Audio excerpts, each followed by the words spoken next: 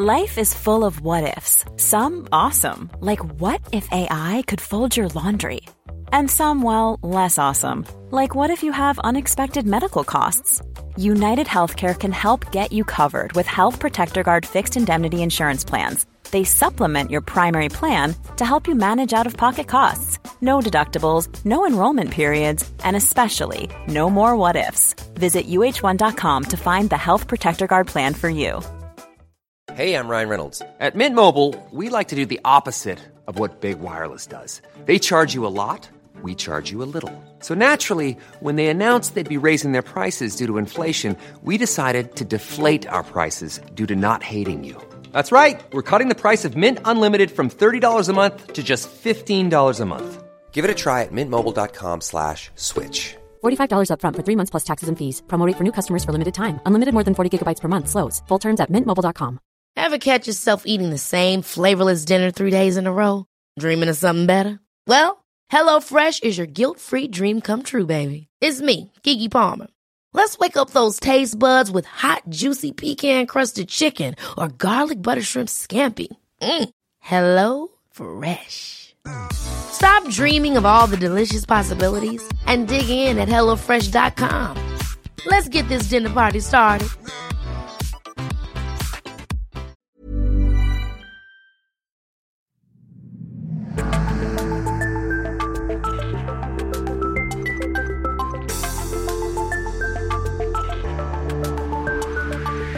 Hey everyone, and welcome to the Boost Your Biology podcast. My name is Lucas, and I'm the founder of Ergogenic Health. Together in this podcast series, we will go underground to explore cutting-edge health and human performance insights that you simply cannot search on Google to help you upgrade your existence.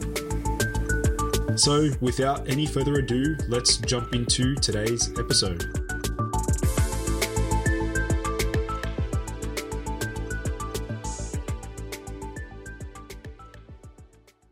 Hello, everyone, and welcome back to the Boost Your Biology podcast.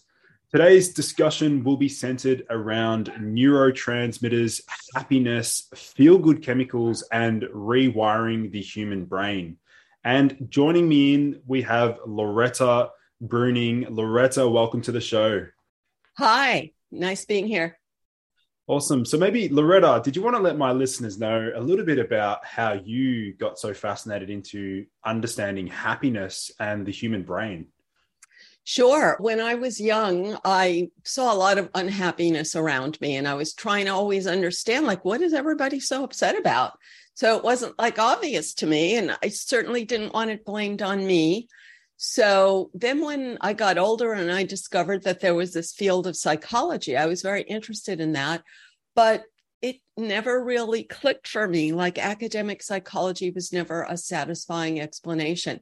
And so I devoured more and more of it. And because it wasn't my primary profession, I could go into every different variety, because usually you have to commit to one of them. And over the years, I think I connected the dots, but it wasn't until I started reading about the animal brain and the chemicals that make us feel good are the same in animals. And I was like, wow, to me, that explained everything. So that's a short version. Awesome. So I guess when it comes to understanding mammals and animals themselves, how do they actually measure happiness in mammals, for example? I'm not about measuring it all. So that's why I think I'm a little frustrated with academic psychology, because these experiments, you could really come up with whatever you want to confirm your existing belief. But basic biology is not really about measuring. So dopamine is a chemical. Animals have the same chemical. In humans, our dopamine is managed by brain structures that are the same in animals. So the intellectual verbal part of the human brain does not manage the chemicals. So it's like we have the same animal engine inside us, and then we have the big mouth philosophizing brain on top of it. But the core animal brain, it's like a GPS system. it uses a happy chemical to tell you this is good for you, go toward it. And it uses a stress chemical to say, this is bad for you, pull back.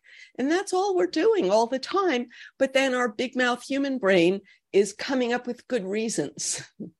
That's really fascinating, Loretta. I'd like to actually go deep into dopamine itself, because I've spoken about that extensively on my YouTube channel and things like that. Maybe do you want to explain to my listeners, first of all, like, what are the major functions of dopamine in the human brain? Sure. So first, everyone has already heard the medical approach that is generally taken of this, which mostly focuses on something going wrong, which presumes that if there's not a disorder, that it's just effortlessly all the time that you have dopamine just the way you have blood. And if you don't, the doctor can get you some. In animals, no, that's not how it works. You get a burst of dopamine when you see a reward that can meet a need, because that motivates you to go toward it. And it would be stupid to have dopamine all the time, because then it would lose its reward value, it would lose its information value, and you'd go toward everything and waste your energy and end up starving, because animals have a really hard time finding enough food to stay alive. So that's another thing that people don't understand. They think in the state of nature, everything's just happy and effortless all the time. But in fact, if you watch nature videos, like how much animals struggle to get enough nutrition. That's really interesting. I guess when it comes to like the dopamine release portion, the aspect there, what about dopamine release without any effort? So for example, I know you've mentioned obviously like certain illicit substances like cocaine, for example, can powerfully raise dopamine, but obviously there was no effort to release that dopamine. So do you want to expand upon that? Two things. One is, you're correct that cocaine is like dopamine. In a way, it's like a quote, like reuptake inhibitor, which means whatever dopamine you already have, it's not getting reabsorbed, so it stays in your system longer, so you get more bang for your each dopamine release. And you're releasing dopamine before you take the cocaine. You released it yourself because you have positive expectations. You're saying, wow, this is going to be really good. That triggers your dopamine, and then the cocaine keeps it circulating. So it's all an illusion. And I think the problem to me is that a lot of people have, so academic psychology has been taken over by Buddhism, and people have put their beliefs above science. And the belief is that you should be happy without trying, that it's bad to try. And so if there's real biological evidence that it comes from trying, then they're just going to ignore it. But the bottom line is that an animal is always trying to get food and water, and then it's trying to get mating opportunity, and it's trying to get warmth and protection from predators, and it would die if it didn't constantly try. So we've inherited our brain from ancestors who survived, which is hard, and a lot of them died, but ours survived because they tried. So if you think there's like a taboo on trying, you cannot understand your own brain. Yeah, that totally makes sense. I guess what about as far as like the balance between dopamine and serotonin? There's a lot of discussion around that if one increases, the other decreases, which is probably not correct. But maybe did you want to expand upon the balance between these neurotransmitters? Sure. So the concept of balance was made up by doctors, because when the drug companies came up with antidepressants, they needed a friendly way to market it so that people could feel that they needed it in a way that they understood, that was comfortable. So, that there's an imbalance in your brain chemicals. There's no such thing. It was just made up from the beginning. And I think even psychiatrists are admitting that now. But there is, what I explain in my books, there's a trade-off between the chemicals. There's not meant to balance. It's like we need all of them. They all take effort. And if I put more of my effort into getting one, I might put less into getting another. Sometimes they go together. For example, If I'm working really hard to get a promotion, the effort and the advancement triggers dopamine. And then if I get the promotion, that triggers serotonin. But then sometimes they're opposite. Like, for example, if I'm really working hard to get a promotion, maybe I'm not working so hard to plan parties with my friends. So I'm getting less of that warm and fuzzy oxytocin, but I'm getting more of the dopamine and serotonin.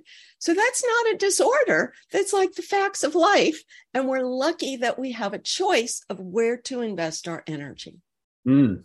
And in regards to, I guess, the payoff, Loretta, for example, once somebody receives or achieves an outcome that they set or a particular goal, let's say they've met their goal, and through the help of dopamines help to drive them towards achieving that goal, how does the opioid network play a role in pleasure, like the pleasure response there? Sure. So opioid has a totally different function. It's a chemical endorphin when the body makes it. Opioid is the artificially produced, but our body makes its own opioid called endorphin, which is a word that comes from endogenous morphine, because that's what people used to call it. And in the body, it's only released when you're in physical pain.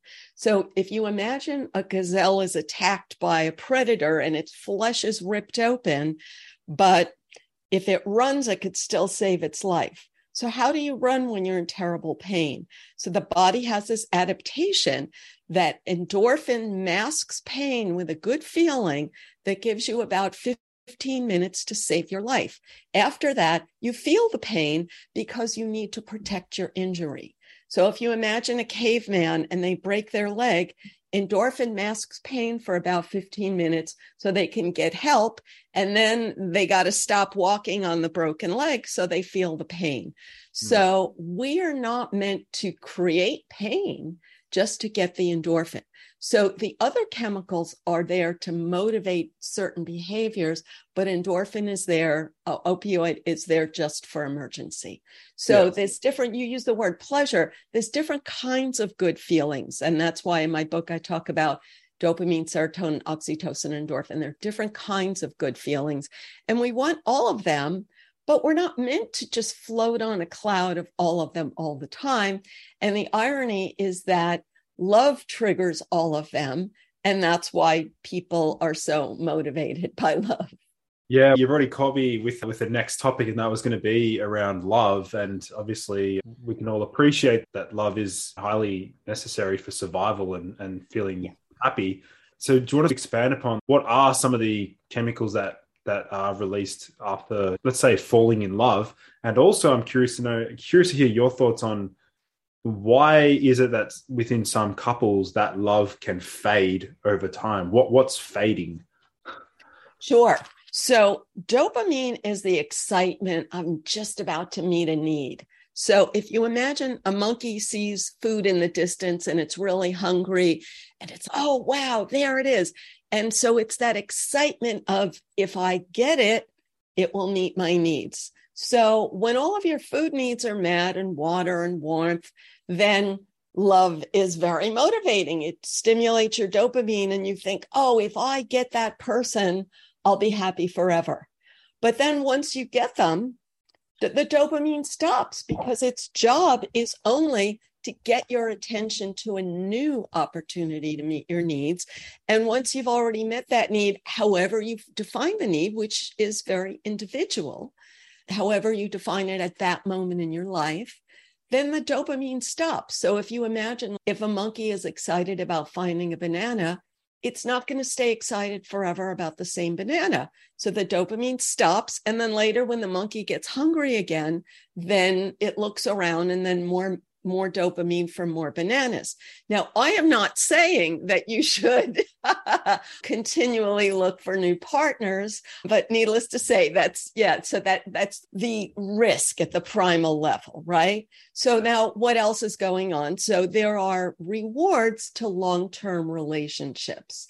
And if you have a long-term relationship and get those rewards, which we could talk about in a minute, then you may not get as much dopamine from your relationship, but you could get dopamine from other things, and then you get more oxytocin from your relationship, or more serotonin or endorphin, depending on, I could talk about what feelings stimulate the others. Yeah, for sure. I would love to dive deep into, no pun intended, I would love to dive deep into the oxytocin path, release, and again, some of its major functions in association with like trust and bonding and things like that.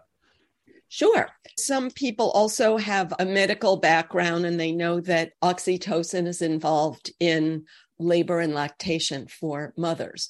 But it's called the bonding chemical. And in the animal world, it motivates you to move toward the herd and to follow the herd wherever you go.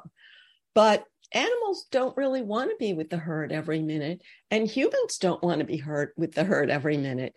So it's the good feeling that I have protection because I'm surrounded by someone I trust. Okay. If the herd is around me, then I'm less likely to get eaten by a predator because the predator will eat them. It's a fundamentally selfish impulse that I want protection from others. Now, a baby wants protection, but baby doesn't even really know how endangered it is, how unskilled it is.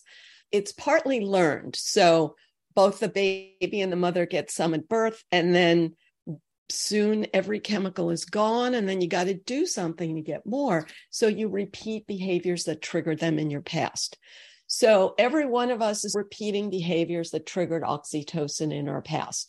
But it's the good feeling that you can let down your guard. And if you are an animal and you need to eat grass, but you're always watching for predators, you can't eat grass.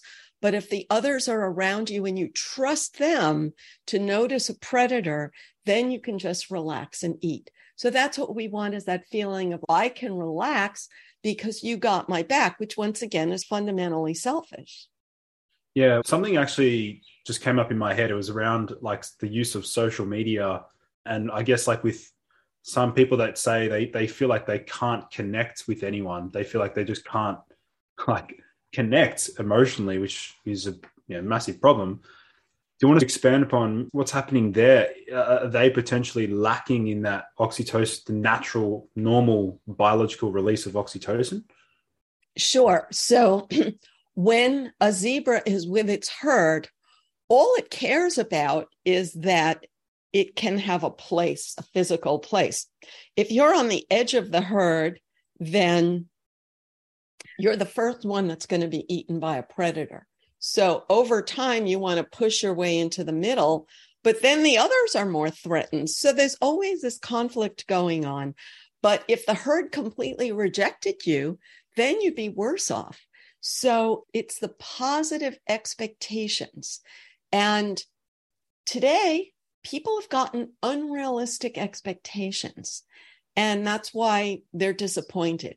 The unrealistic expectation is you should understand me and accept me every minute of every day. I should be able to tell you whatever I think, and you should agree with me all the time. That's just not realistic.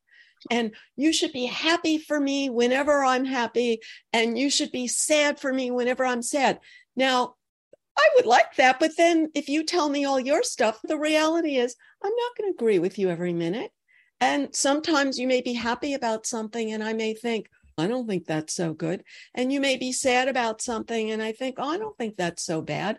So we can't agree with each other every minute because we're wired by our individual experience. But people have been given unrealistic expectations, and then they lose that sense of trust that animals just get from just physically having someone next to them.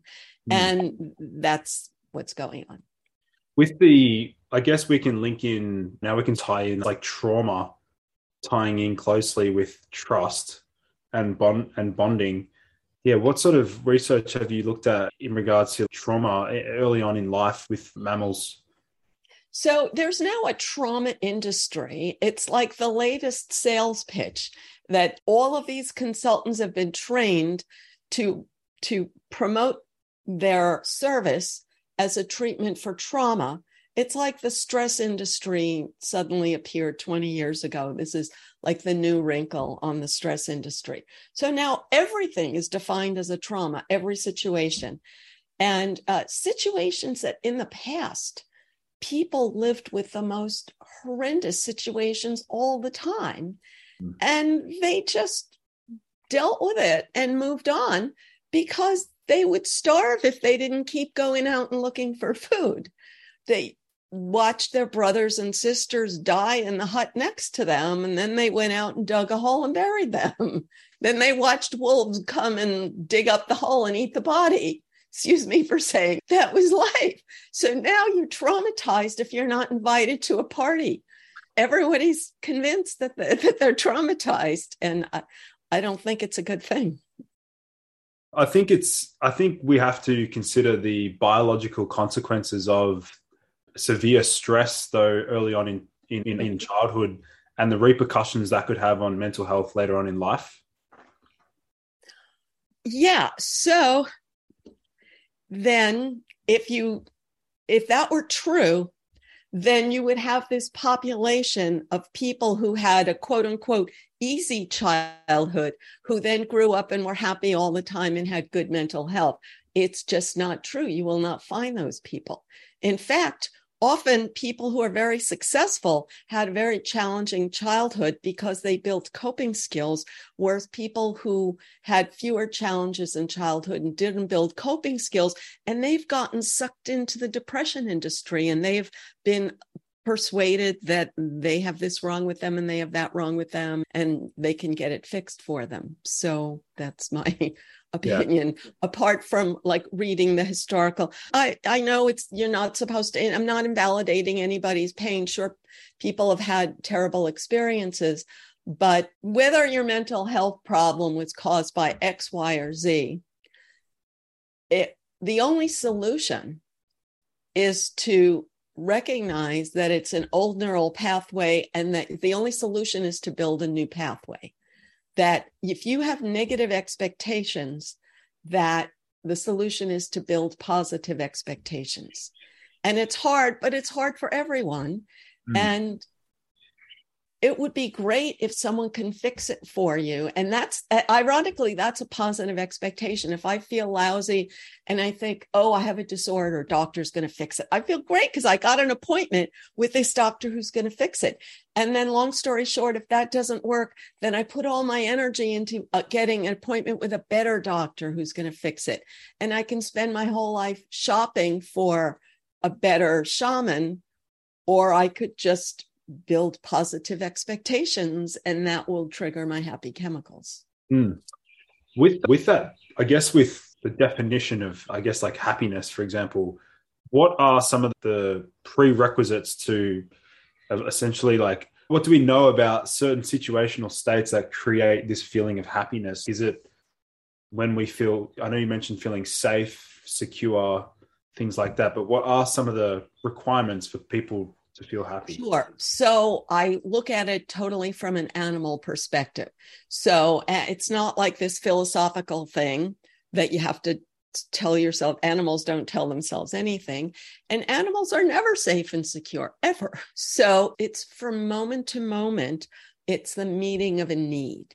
And when a need is met, a good chemical is released, then shortly the chemical is metabolized, and then you got to meet another need to feel good again. And the need triggers action to meet a need. The chemical rewards you with a good feeling when you take action. So then you take action because you anticipate the good feeling. And that anticipation is a real neural pathway, and our bigger brains can anticipate more. That's really what the human brain does, is anticipate into the abstract future, rather than a monkey only anticipates food like it's a very concrete thing. But the big thing is, what are these needs? So there's food and water and warmth, but then there are social needs. And we talked about the need to have the protection of others, and that's oxytocin. Then there's a different social need, which is social dominance. And this is the complicated one because no one can consciously admit that they like social dominance and they feel good about it, even though it's easy to see that everyone else likes it. But because of all of these philosophical and spiritual traditions, you have to say that you don't care about it. And so you find different ways that are beneath your conscious verbal brain to get it. So let's just call it pride or being special. So what I do in my work is I have like dozens of different synonyms for this feeling of social dominance. And we use good words when it's us and our friends, and we use bad words when it's someone we don't like, or like a rival social group. But the bottom line is that in the animal world, if you are in a position of weakness and you reach for a piece of food, a stronger monkey is going to bite you. And you could get permanently disabled or killed. And so you don't reach for a piece of food unless you are stronger than the monkey next to you. So how do you know that? First, we've inherited this brain that constantly compares itself to others, this mammal brain. And when you see that you're stronger, it releases a little bit of serotonin. And that's the good feeling of, I got it going on. And what I say is it could be something as simple as you and I are playing poker and I draw a card and it's just the card I needed. So I feel great because I think I'm going to win. And so there's no taboo-ness around that. It's just that natural feeling that I feel like I'm going to win. And so it feels good. Nothing negative about you, but that natural urge to win. Here's a quick little message to all men listening into today's show. Do you want to double your energy levels, boost motivation, and increase your focus? If so, you may be interested in my epic men's energy program I've recently launched called Limitless. Now, Limitless is an exclusive 12-week program for men who want to go from feeling tired, unmotivated, or burnt out to highly energetic, driven, and focused. Within the program, I will analyze your own unique biology and lay out a fully personalized health protocol so that you can finally unlock peak physical and cognitive performance.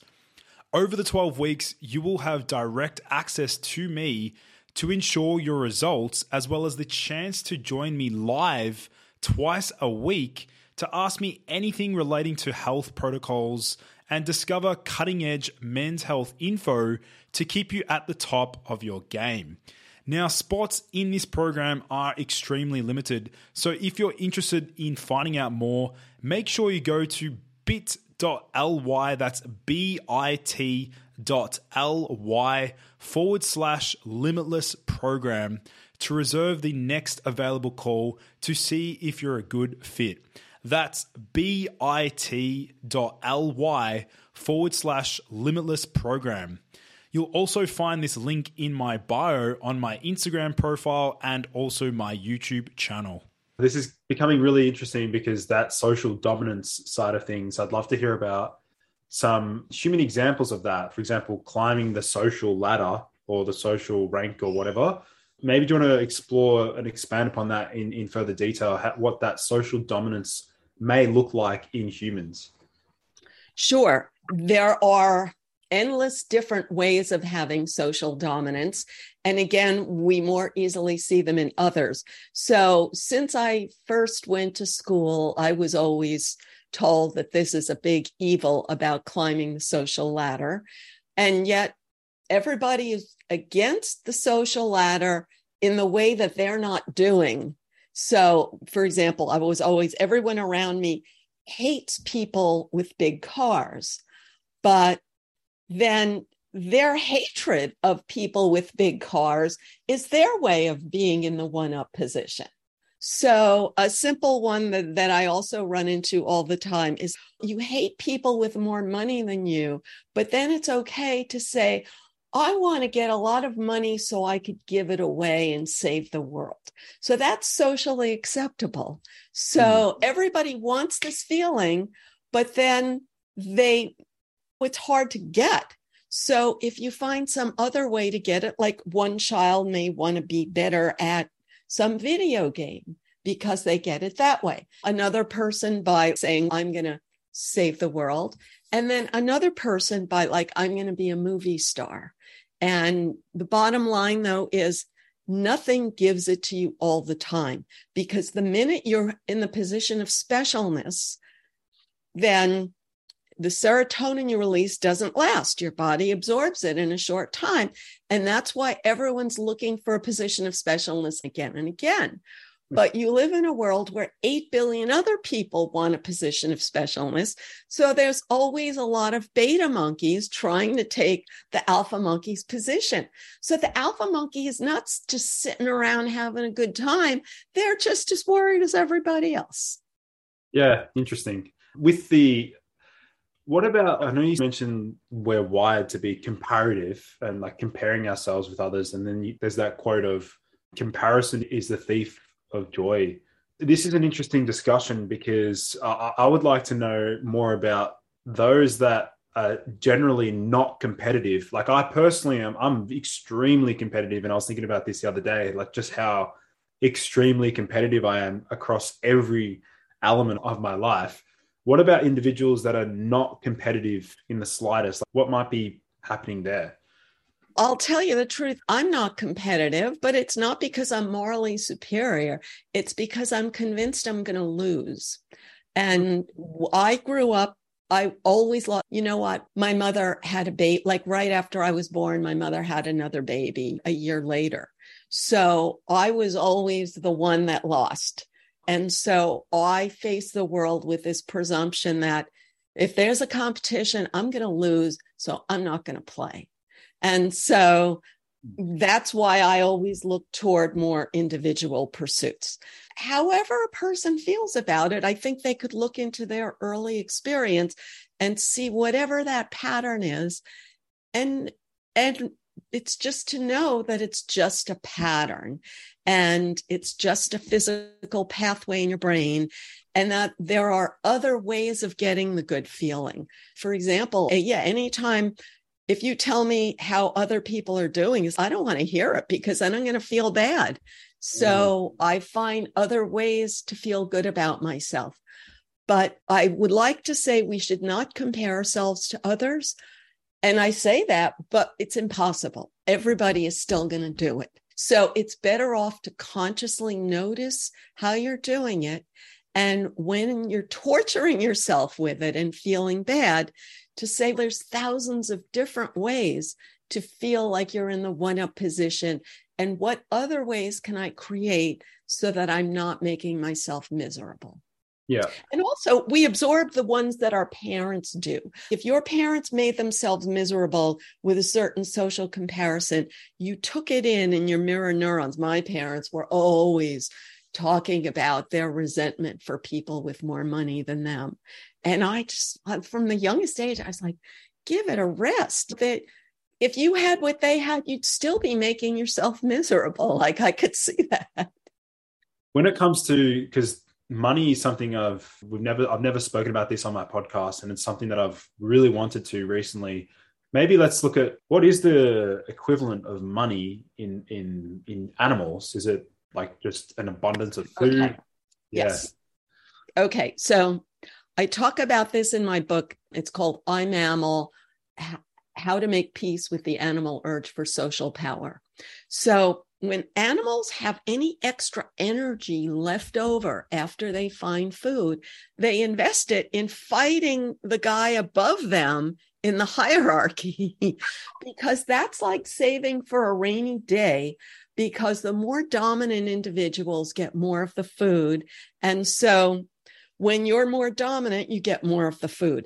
Now, this is so taboo that all of the evidence has been covered up since around the 2000 when the internet started.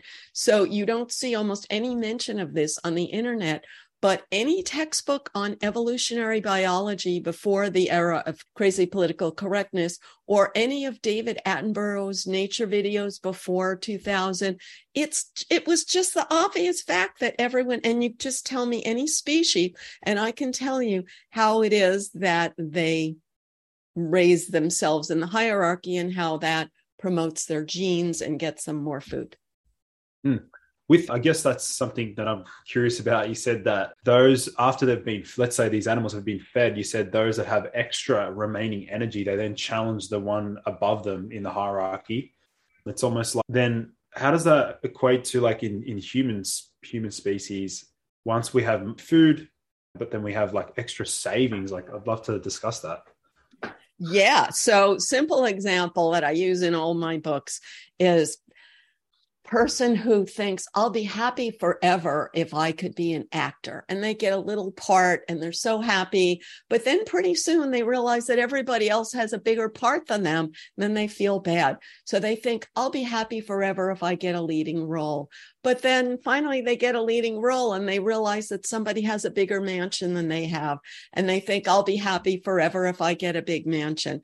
Then when they get that, they have everything money can buy, but then they don't have an Academy Award or a Golden Globe Award. So then they think I'll be happy forever if I win a big award. But then once they win the big award, then new actors are coming along who get new awards and the spotlight is no longer on them. So this is how life works. This is how the brain works. And like I said, the best you could do is be consciously aware of it. And now I forgot the question. Did I answer it? No, that's in alignment with it. It's in regards to the equivalent. Let's say, for example, an individual, a human has an abundance of money, including safety and food, and maybe they have a loving partner, for example. How does that sort of play out there? Dopamine rewards you for meeting an unmet need. And it's always the next thing that stimulates dopamine, because the anticipation, it's the act of stepping towards something that stimulates dopamine. So once you get it, no more dopamine. And so that's the treadmill feeling that people have. And the very common example is you work very hard to get a certain milestone in your life. And then after you get it, you have an empty feeling. So the solution that I talk about in all of my work is that we need to set goals for ourselves. And it's very important, because if you don't, then you blame, if you worked really hard to get something, you blame your boss, you blame the company, you blame your partner, you blame the city or country you live in. You don't know that it's yourself. Now, when I say we always need a goal, a lot of people think, well, that's bad because you shouldn't always be running after something.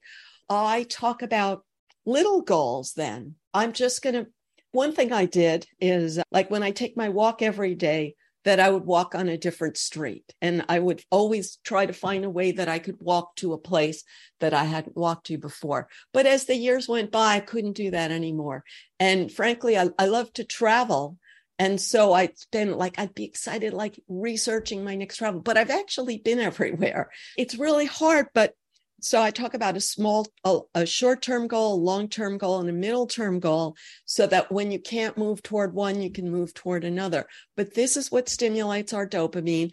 And the problem is not the world. The problem is that our lives are so easy that after we get enough food and water, that we have energy left and that we can be grateful for that, but nobody is.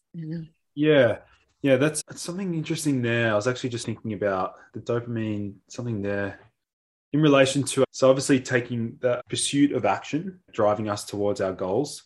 And then what about those individuals that say, like, there's a whole side of this, which is like, why can't you just sit and stop trying to chase the next reward and just be grateful for the moment now, grateful for the present moment? So do you want to expand upon that?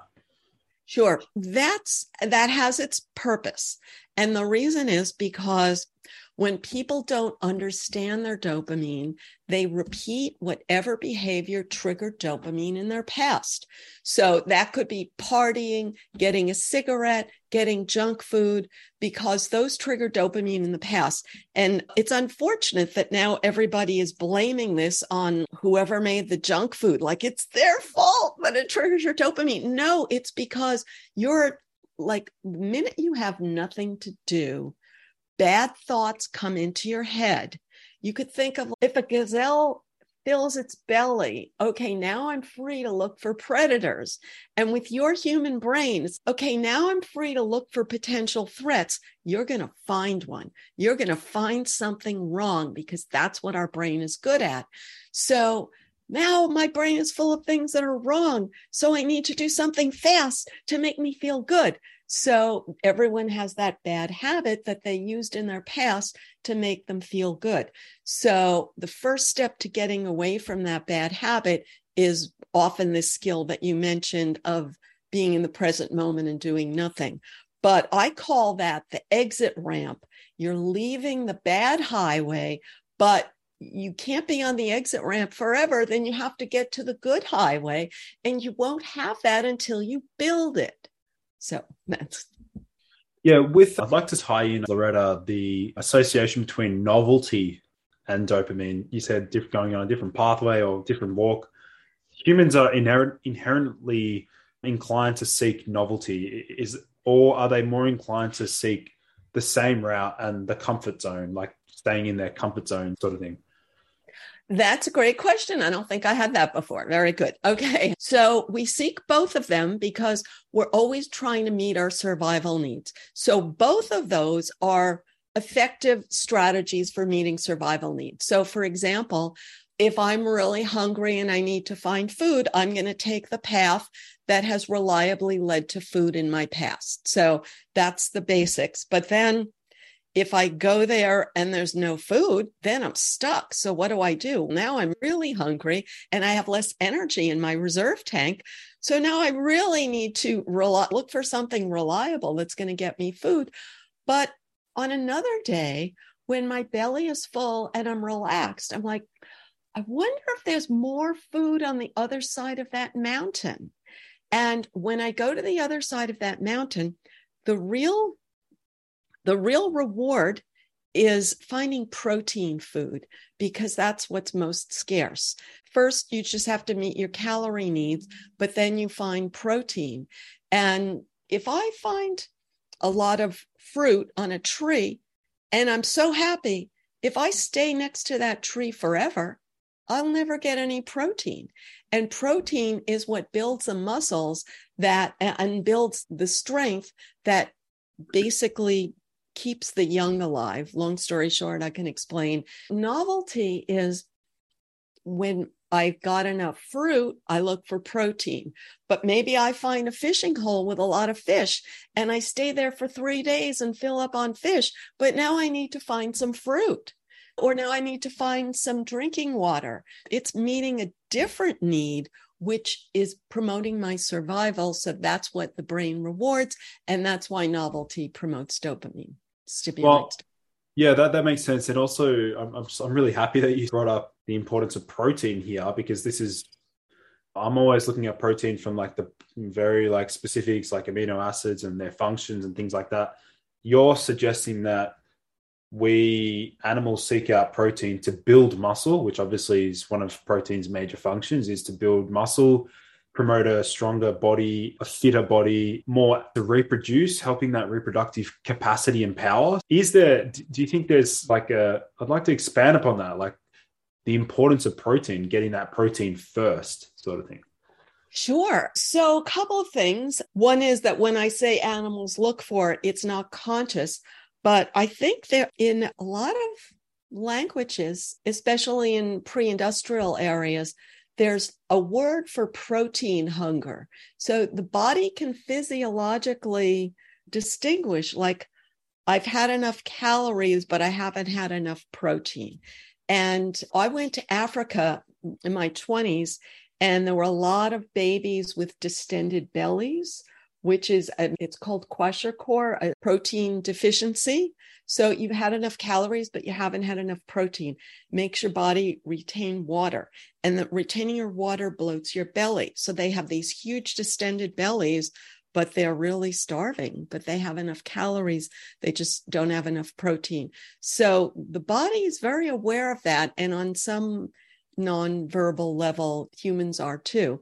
And another interesting thing is when a mammal is born, they're getting mother's milk, and that has calories and protein packaged together. But in the animal world, nobody gives you food except mother's milk. If you want any other food, you got to get it yourself. So the little monkey has to find plants, and they get the plants and they eat them. But then they also have to work harder for protein. And that's like the big sort of separates the men from the boys and the women from the girls. It's like the biggest reward in nature is what I'm saying. Yeah. Actually, something that I thought about, Loretta, is in regards to the disappointment that some individuals experience if they don't meet their goal. Why is it that some humans are very resilient and they're like, no, I want to try and strive to reach that again, and others have that social defeat or that defeatist mindset? Well, what's happening there? Yes. So first, it's not necessarily overall that you may have negative expectations about one area in your life and positive expectations about another. So the simple example is like somebody who's good at making money but can't get a date, and then another person who's good at getting a date but not good at making money. And so we can all look at our expectations in each of those areas. But the interesting thing is that expectations are a real physical pathway in your brain. So positive expectation is from past dopamine. Negative expectation is from past cortisol.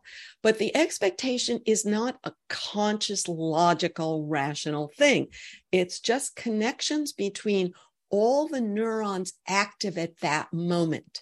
If I had something went wrong in my past or something triggered my cortisol in my past, everything linked to that is going to trigger it. So the famous example is if a horse is beaten by a man with a red hat, then it's afraid of men with red hats. So it's like the same thing with our negative expectations. And if a person had some huge trauma, you could say, then they're having negative expectations about everything related to that. But if they didn't have a huge trauma, then whatever did trigger their cortisol, like you promised that you'd buy me a candy bar and you didn't buy me a candy bar, so I'm going to cry.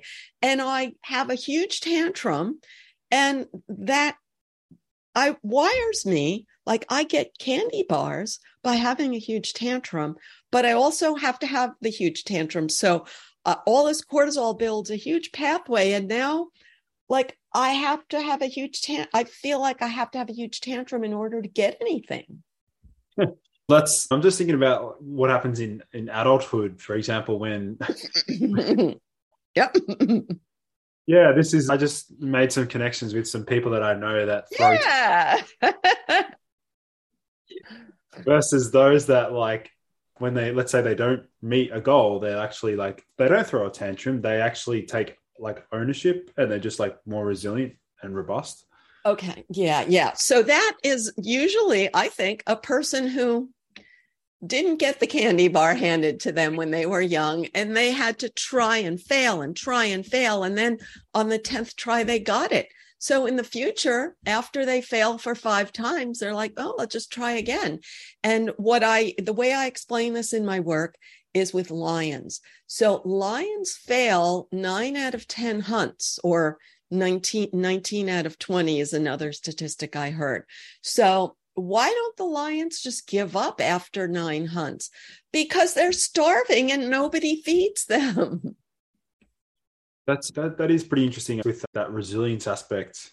And also the cortisol that you mentioned before in regards to, let's say, modern day, what is the modern day understanding of cortisol, and how do we describe that? So first, I just want to make it clear that I'm not speaking for academic science, because when you say the modern day, it implies that this is what the latest studies are, but they have their own agenda and their own paradigm. And so I'm speaking from an animal perspective. Okay. Yeah, I'm saying this because I had this reader that wrote to me and said, oh, cortisol is not bad. You got it all wrong. So there's always this constant war in academia for different interpretations. And the research is all funded by people with agendas. And one of the things that really bugs me, you asked me about cortisol, all the research is done without regard for So people have cortisol when they wake up in the morning, but most people wake up with an alarm clock, and that's a huge cortisol trigger. And nobody distinguishes in the study how much cortisol with the person who woke up with an alarm clock versus how much cortisol with the person who woke up naturally. A lot of the research I don't have a lot of confidence in. Okay. But anyway, so tell me the question again, because I lost track. I guess like in relation to the modern day, or like how do we understand the functions of cortisol today? Oh, okay. So it's the brain's natural alarm system. So what I said before, if you think of it as a GPS, that a good feeling tells you to go towards something and a bad feeling tells you to pull back. So there's nothing inherently negative about that. Oh, I better pull back. For example, if I'm trying to catch a gazelle and the gazelle has gotten so far away that there's no way I can catch it, I will starve to death if I keep running after the one that got away. So I need to know when to give up and to say, you know what, that's not good for me. So the obvious human example is if you have a crush on someone and they don't like you back, at a certain point, you are never going to reproduce if you chase that one prospect forever. So the bad feeling of unrequited love is like the bad feeling of, oh my God, I've chased this gazelle for an hour, but I can see I'm not going to get it.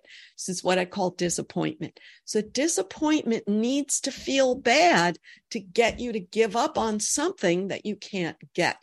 If it didn't feel really bad, you'd just keep trying, and then you would be in a worse situation from a survival perspective because you would be making a bad investment of your energy. And that's why I say that people who have had relatively comfortable lives and the worst thing they've ever had is disappointment, is that they still have a life full of cortisol. And then teachers now, they don't have a lot of enforcement of standards. So their way of motivating children is to make them, quote unquote, dream big. So they convince everybody that they could be an astronaut or a doctor or president of the world or something. So that leads to a path of a lot of disappointment. Yeah, interesting. It's been a really fascinating discussion, Loretta. I've learned a lot of new things here, and really grateful to have your perspective here on the show. So do you want to let my listeners know where they can learn more about some of your work if they want to check out more of your work? Sure. InnerMammalInstitute.org, InnerMammalInstitute.org. And I have a lot of free resources and also links to my book. And I have a new online course coming out. Awesome. So I'll make sure to leave those linked in the show notes. But Loretta, thank you for coming on the show. Sure. Thanks so much for having me. Keep in touch. Thank you. Thank you everyone for joining in to today's episode. For in-depth show notes and lessons learned, visit nofilter.media/boostyourbiology.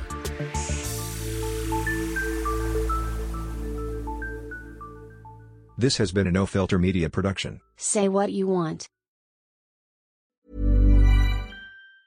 Hi, I'm Daniel, founder of Pretty Litter. Did you know cats tend to hide symptoms of sickness and pain? I learned this the hard way after losing my cat, Gingy. So I created Pretty Litter, a health monitoring litter that helps detect early signs of illness by changing colors, saving you money and potentially your cat's life. Pretty Litter is veterinarian developed, and it's the easiest way to keep tabs on your fur baby's health right at home. Go to prettylitter.com and use code ACAST for 20% off your first order and a free cat toy. Terms and conditions apply. See site for details. Ever catch yourself eating the same flavorless dinner 3 days in a row?